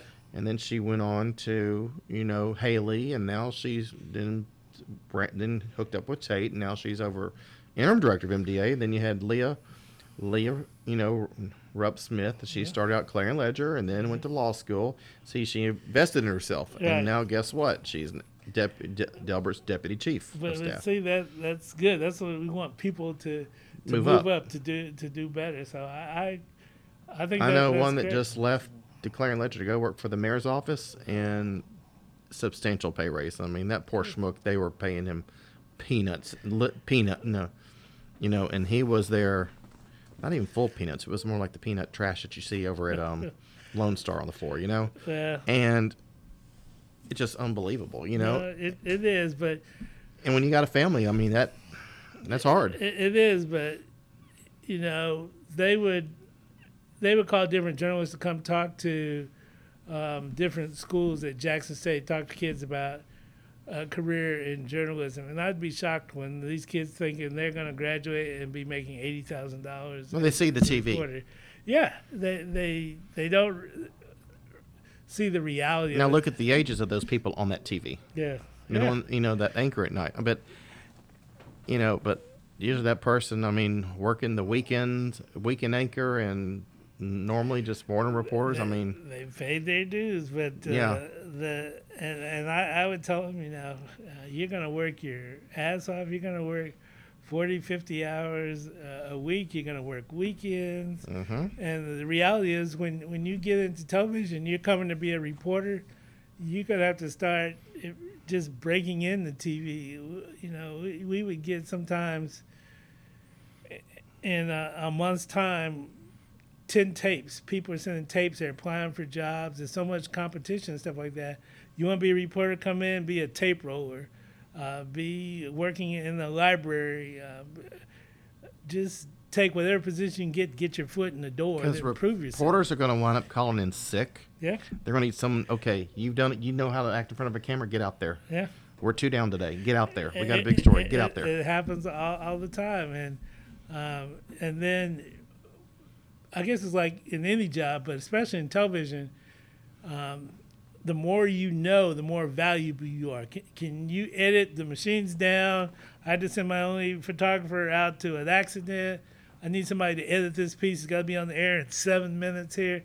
If you know how to edit, you're a valuable person. If you know how to run a camera, you're a valuable person. The more skills that you know, if you know how to assist at the assignment desk, if you know how to go down and get paperwork from the courthouse, But if you're just, I just want to do live shots. Well, yeah, then you're not going to be around real long, or just want to be a reporter. I remember I had a intern from University of Southern Mississippi, and she came in the first day and she was just so thrilled to be there. And she told me, she said, I have dreamed about this since I was 5 years old. I am an anchor. I was born an anchor. I said, no, there's no such thing as born an anchor.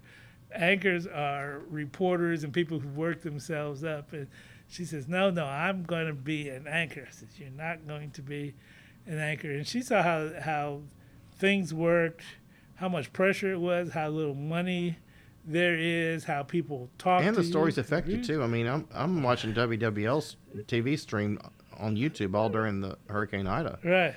And I mean, those reporters having to go out there in the field and stuff. And I mean, what they're having to see, I mean, that's got to affect you. Oh, it does. I remember Katrina, the night of Katrina, and I was working the news desk, and a guy called me, and he was at the Dome in New Orleans. And he's like, hey, sir, I'm sorry to bother you, but I need for you to call the governor of Mississippi and tell him to send all the buses he has. I said, buses? What kind of buses? Anything. School buses. Anything.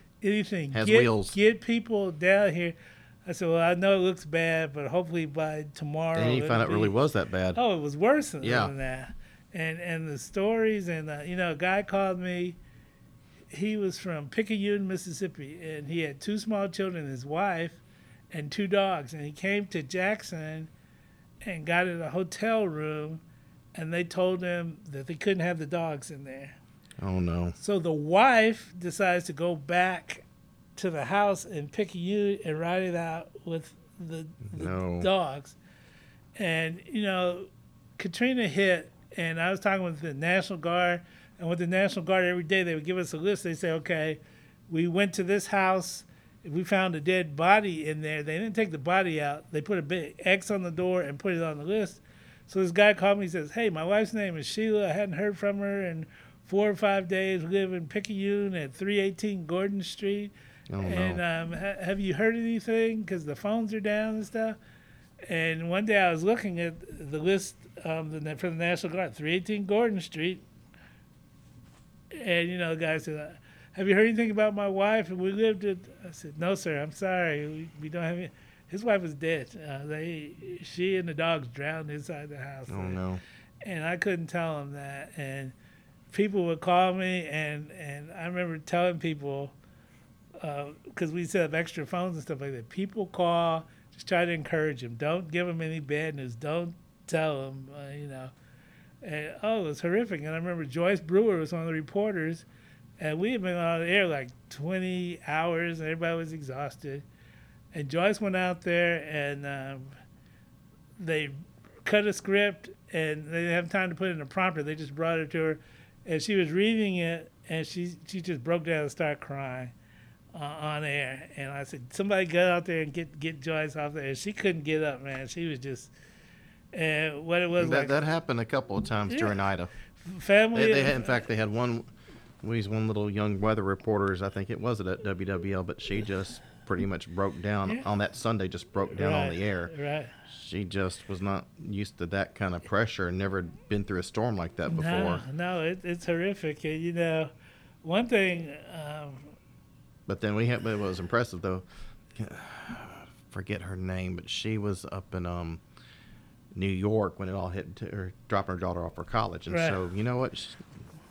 Here's the pro. She's sitting there zooming in from up there. She's got her phone out, and she's sitting there working her sources, her law enforcement sources, all of her contacts, and she's just sitting up there in her hotel room in New York, just rolling off the updates, rolling off the information, just going live with them for hours at a time. I mean, just sitting there, ever the pro, just sitting there, just rolling it out. Half a country away. Yeah, it was impressive. Yeah, well, that's what you need. People who can get it done. But I remember in Katrina, the New Orleans TV stations came up. So we had 3 TV stations working out of WAPT. And we decided to send a crew into Louisiana. And I remember we set up these tables, and we had made cold cut sandwiches, and we gave these guys food to last them about 3 weeks. We had coolers. We put the things in, cold cut, stuff like that. And Bruce set them down there, and we had extra batteries for them so they could do their stories. They could send them back. they went out there. Lamont Brown was the photographer, and I think Joseph Pleasant was the reporter.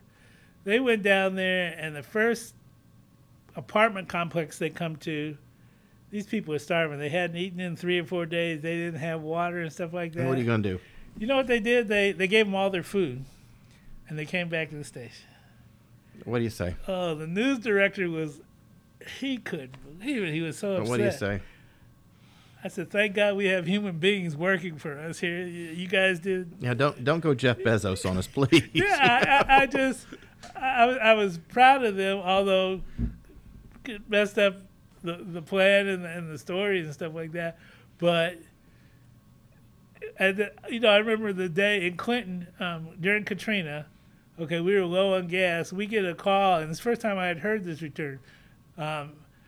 It was from Clinton PD and the National Guard. They said, you're a second responder. We're going to open up the gas pumps at so-and-so and so-and-so at 4 o'clock.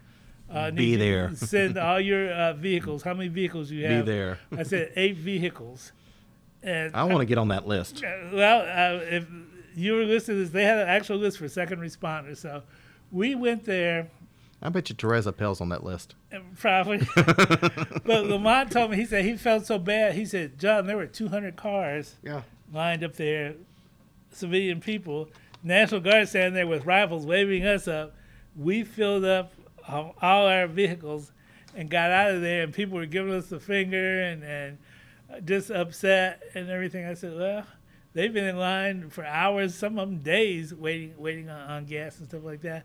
But the National Guard, the deputy commanders said, you have an important job to do. I mean, that's how they are getting their information out. That's exactly what he said. So you have priority, and it made perfect sense here.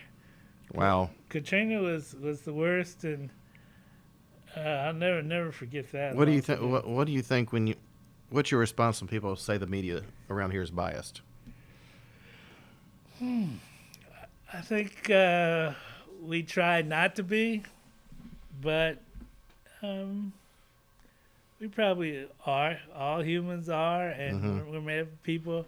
I think we try not to be, but the people who are accusing us of being biased, I would take a lot of those phone calls. They are biased. I mean, so it's something is ingrained. I think everybody tries to be as neutral and middle of the road as possible, but there is bias.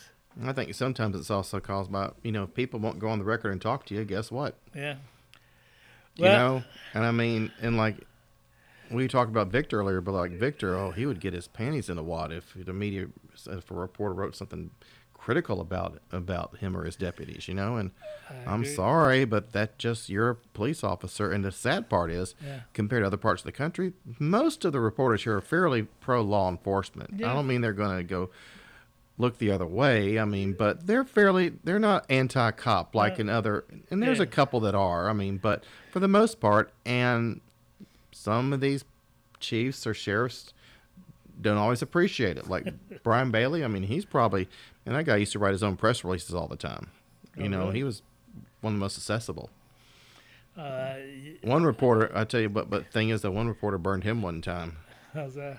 And I'm not going to say, just they were off the record and of all the whereabouts of someone, and they were trying to keep quiet for that person's protection. Okay. And the reporter turned around and went on the record without, and then wondered why he wouldn't talk to her again. You can't, that cute little quick scoop you get, can burn bridges, because a lot of it's about relationships. No, it's all about relationships. And, you have to make sure that you communicate with people. Like, I would talk to a lot of officials, and I would say, this is my definition of on the record and off the record. If it's on the record, I'm going to say Sheriff Brian Bailey told me this. If you tell me something off the record, I'm going to tell my news director what the information you gave me. We're not going to quote you. We're not going to say where it came from. But I'm going to spend the next 6 hours trying to verify that with another source. A lot of times I'll say, we're off the record and said, look, I don't want to quote or from you. Okay. Right. What I'm trying to do is understand what's going on What's here. going on. How does this work? Right. I need to get the picture in my head. Okay. Yeah. What's going on here? I got a story going probably way things are going probably Wednesday. Okay. But you remember the Brad Sullivan shooting, right? Yeah. Got the dash cam video for it a couple of days ago. Yeah. Oh, really? Oh yeah. Of the officers being shot? You won't see him being shot. Okay. You're going to see his windshield shattering. You're going to have his audio, though. You're going to hear him. You're not going to hear him actually being shot. It's going to start like right after it. Thank goodness. And I would have cut that out anyway. Yeah. But you're going to hear him. He's actually pretty lucid. Okay. He really is. And you see them reacting. I have another video from another deputy, and you do see the bullets going through his windshield. I mean, you see actual holes. I mean, and then you have another one. I mean, this is totally fog of war. I asked, I told the sheriff, I said, heads up, I'm coming out with this. Yeah. And he was like, okay. I mean, I knew it was going to come out. Glad it's you, not some of these others, because I know you're going to do it right. So, gee, thanks. Okay. But you see that, you're like, whoa, Yeah, that was mean, real tragedy. And, it's funny because, well, not funny is the wrong word, but that whole thing was kind of close to my family mm-hmm. because my wife was Egbert's realtor. Oh. She was trying to I remember you telling me about sell that. a house for him for over a year. And watching those police, when you see this, I mean, what's going to get your attention is not going to be Brad saying, I'm hurt, and then, freaking out, hey, we got men down. I mean, it's going to be, you just hear the staccato of machine gun fire, you just hear it over and over and over. And these guys, I mean, they did not expect that. I mean, it's clear. And I asked the sheriff, I said, I bet y'all have done some after action reviews over this one. He says, oh yeah. He says, everybody's seen that video at least 5 times. Okay. He said that we've gone through that training wise and stuff because you're not prepared. They're not combat vets. You're not prepared for that, No, and they had no reason to suspect that, but and he must have just snapped and says, "I'm going to kill them all." I mean, he was just and he was trained. Yeah. I mean, he's probably better trained than the cops. I mean, that guy could make his own machine guns. Right. It's sad, but I mean, what do you? And I'm putting that out there just because it shows what these cops go through. When you go through, a traffic stop or a chase, the shit can go bad quick. Anytime, yeah. We forget that. We're so busy, criticizing the police, defund the police. And what do you think when you hear defund the police? What do you think? I think people know better than that, and they don't mean to take the money away from the police, but the terminology is there's some radicals who do. They really do mean it. Well, people with common sense have to know that we need the police everywhere. But no, defund the police is not something that should be seriously considered anywhere. If they want to try to restructure some things, change training and things like that, but no, police are a necessity in America today. I would argue that we need to spend more because usually it's the training that's lacking. The training budgets that are lacking. I mean, when Mac was sheriff, they'd only go to the range like once a year, and a lot of departments around here like that. Once a year, whoopee, you shoot at paper targets once a year. Right. And the test ain't hard. I mean, I just had started learning how to shoot. I shot like a 90 on it the first time. I mean, it's not that hard. No. And you're not learning de-escalation techniques, things like that, and they just. It is. Now some of them like Sheriff Tucker, I mean, they go to the range several times a year. I mean, they train, they practice. Same thing with Bailey, but a lot of them don't, and a lot of it's budget. That's good. I understand it, but one thing I learned in the military, a guy can get a ribbon for shooting at a paper target, but you need to be in an actual combat scenario where shit's going off every which kind of way, and you got to be exposed to that. And when you watch when you eventually watch it on my website, one of those videos, I mean, you'll see how they're all reacting. I mean, they're like, what?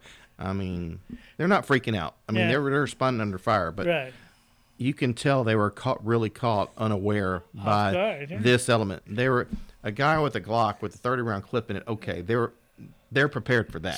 Sure. This was different. No, it's automatic weapons. And they were lucky. Like one of them, I think he might have been wounded, but the first video I got, I think it was Scott Graves, but you see the holes coming in the windshield. Boom, boom, boom.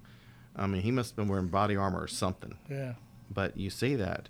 I mean, this guy, he was shooting doors and windows. I mean, he was going for cops. I mean, frankly, it is a miracle nobody was killed that day. Yeah.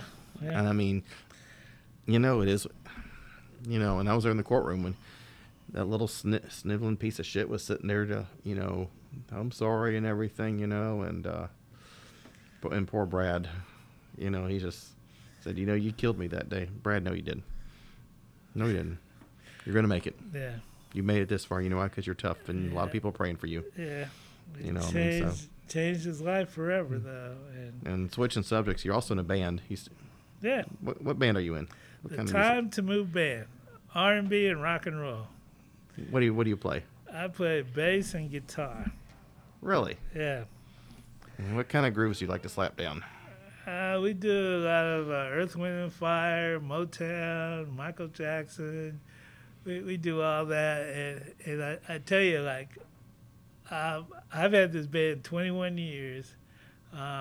We've changed maybe 3 or 4 people, but it is so just kind of discouraging right now. We booked. You can't play. You can't play. We played 4 gigs. Well, we booked 4 gigs in August. All 4 of them. Well, 3 of them canceled. We did play 1 that was an outdoor gig.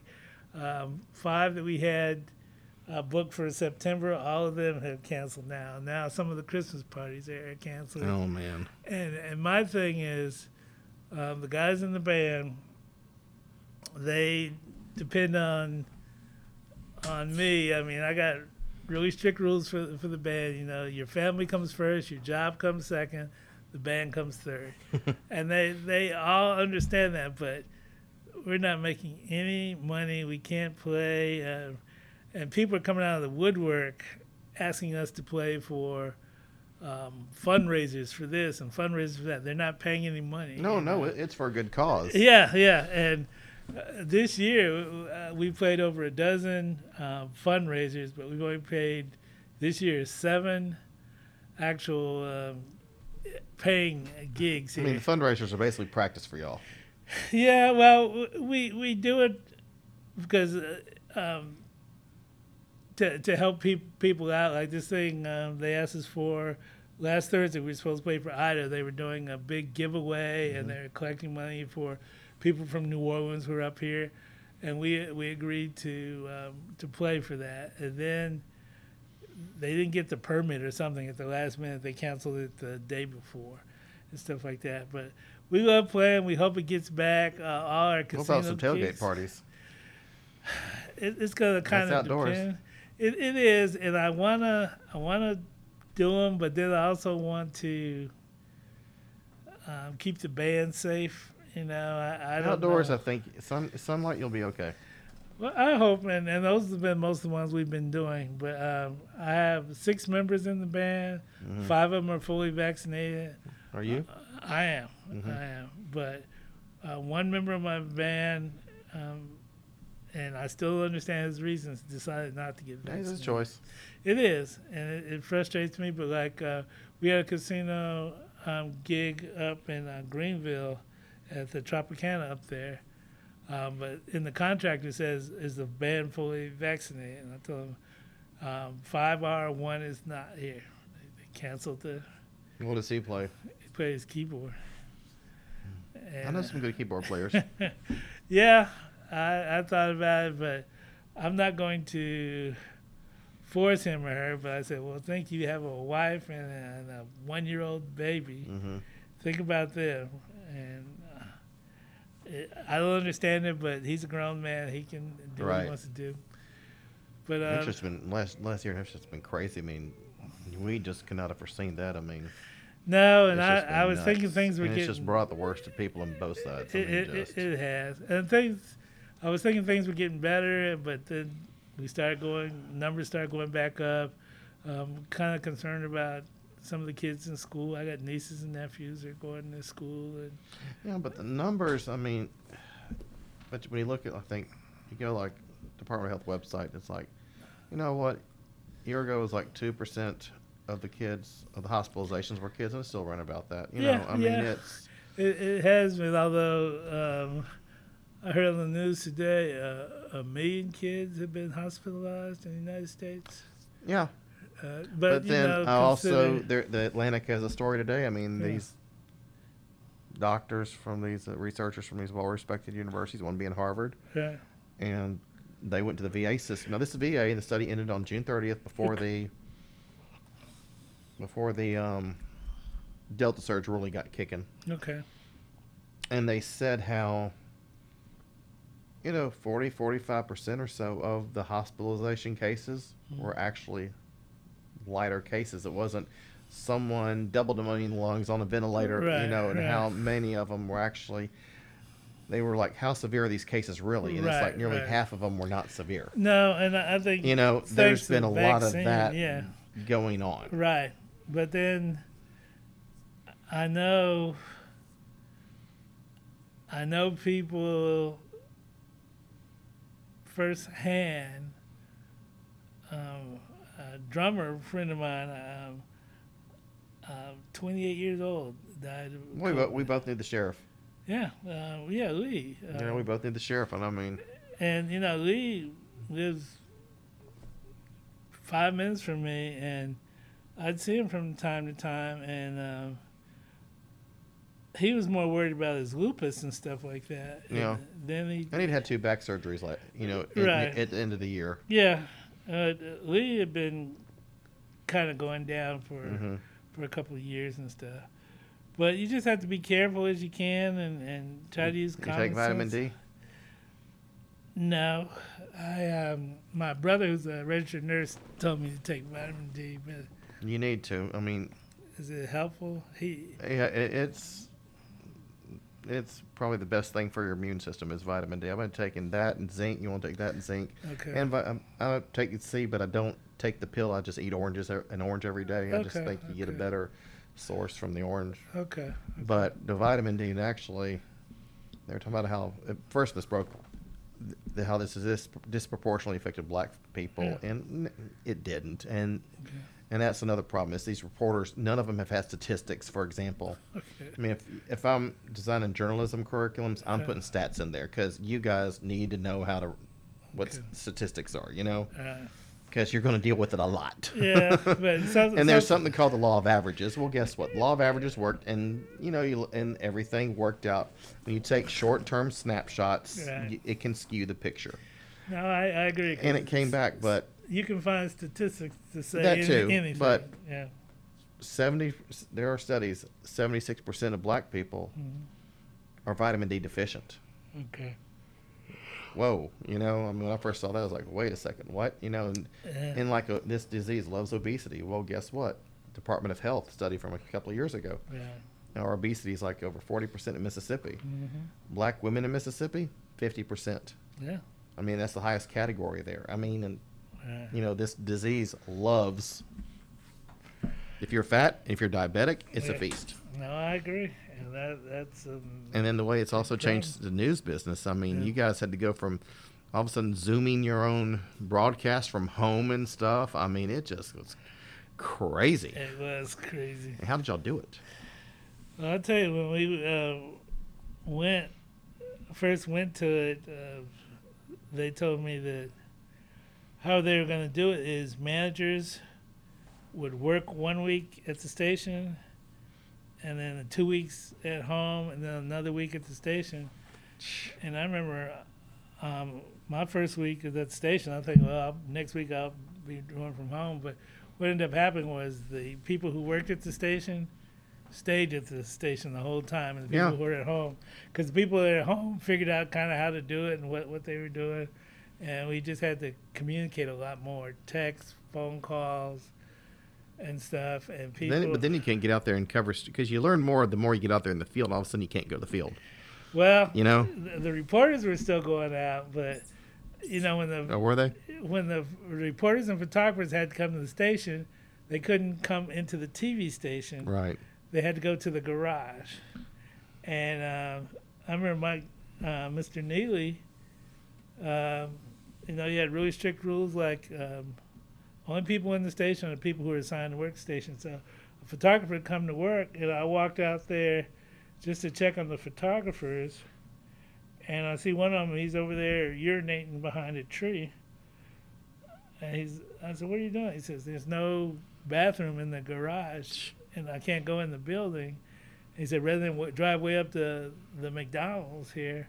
I ain't driving to those gas stations. Yeah, so we were able to open up a bathroom for them to use and stuff. But I mean, it was hard, but people were dedicated. It was a lot harder than during newscasts. You had to be on your toes because things would drop. And you've got so much just brand new literally earth-shaking topic, and you're getting so much data coming at you from all directions at one time. You ever make sense of it, Yeah. I mean, it's just crazy. No, because we'd have to look. I remember looking at a script. I think it was Scott Simmons did a report at UMMC, Mm-hmm. and then halfway through, Ross had an interview with a doctor, and then at the end, we talked to somebody with the State Department of Health. But all three of them said different things about the same thing. I said, we got to get a handle on this, of what we're putting out here, because UMMC. Well, they still agree. Like, Dobbs says 6 months in social distancing, but go to the WHO website, 3 feet. Okay. I'm saying. And honestly, what is probably the most practical? 3 feet. Yeah, but I just wanted to make sure we weren't confusing people, because different people were saying different things. We'd have Fauci something national, and then we'd have Dr. Dobbs saying something for the state, and they were similar but not exactly the same. Not quite. Yeah. Just drive you crazy. All right. Okay, well, thank you very much for coming on, John, and talking to us. Thank You got you. to be my second guiney pig. Okay. Well, I enjoyed it. I appreciate it. Hope we didn't butcher it too much. Hope we didn't put you guys to sleep. Hopefully in editing we're going to make it, I don't know. I'm trying to think of a good joke, but I just can't, so. No problem. Anyway, thank you very much for coming on, John. Yes, sir. Appreciate Thank you. Mm-hmm. Studio space for the Jambalaya provided by WYAB, the place for true conservative talk radio in the Jackson metro area. You've been listening to the Jambalaya with the Kingfish. Tune in next week for a new episode.